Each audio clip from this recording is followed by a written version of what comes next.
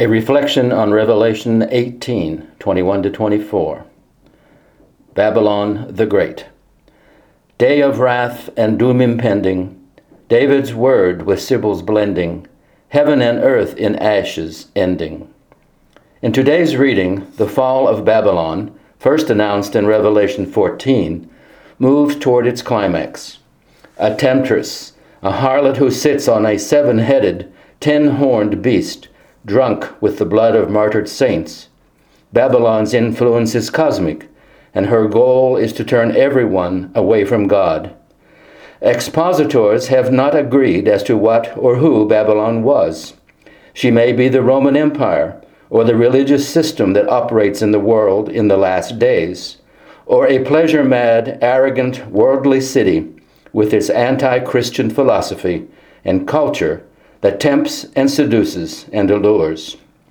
Or Babylon may be the worldly element within the corrupt corporate church itself that has abused the servants of God more than the world in general.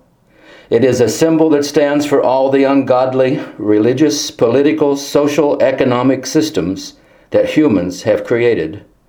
As John might put it in his letters, Babylon is simply the world.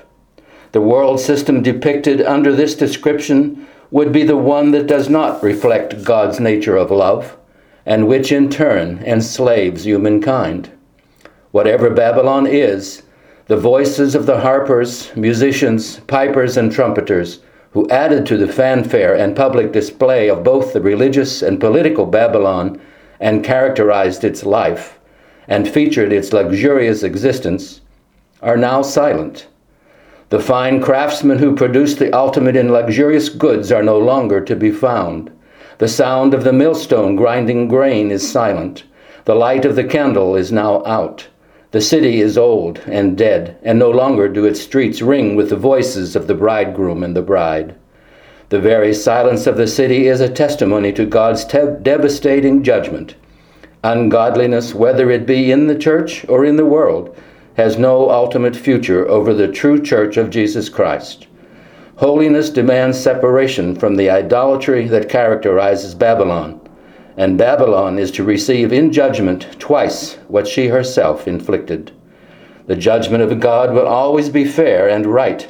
It will never be possible to dispute the righteousness of Almighty God in his execution of his judgments. Such judgment will bring to those who remain under Babylon's alluring spell a cry of despair.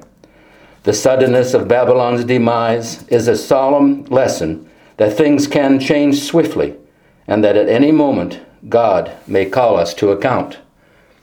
But the lessons are not all negative. Behind the destruction of this city of wickedness lies the truth that God is all-powerful and sovereign. Nothing can thwart his determination to build his church. The gates of Hades will not prevail, nor will the gates of Babylon. Thanks be to God.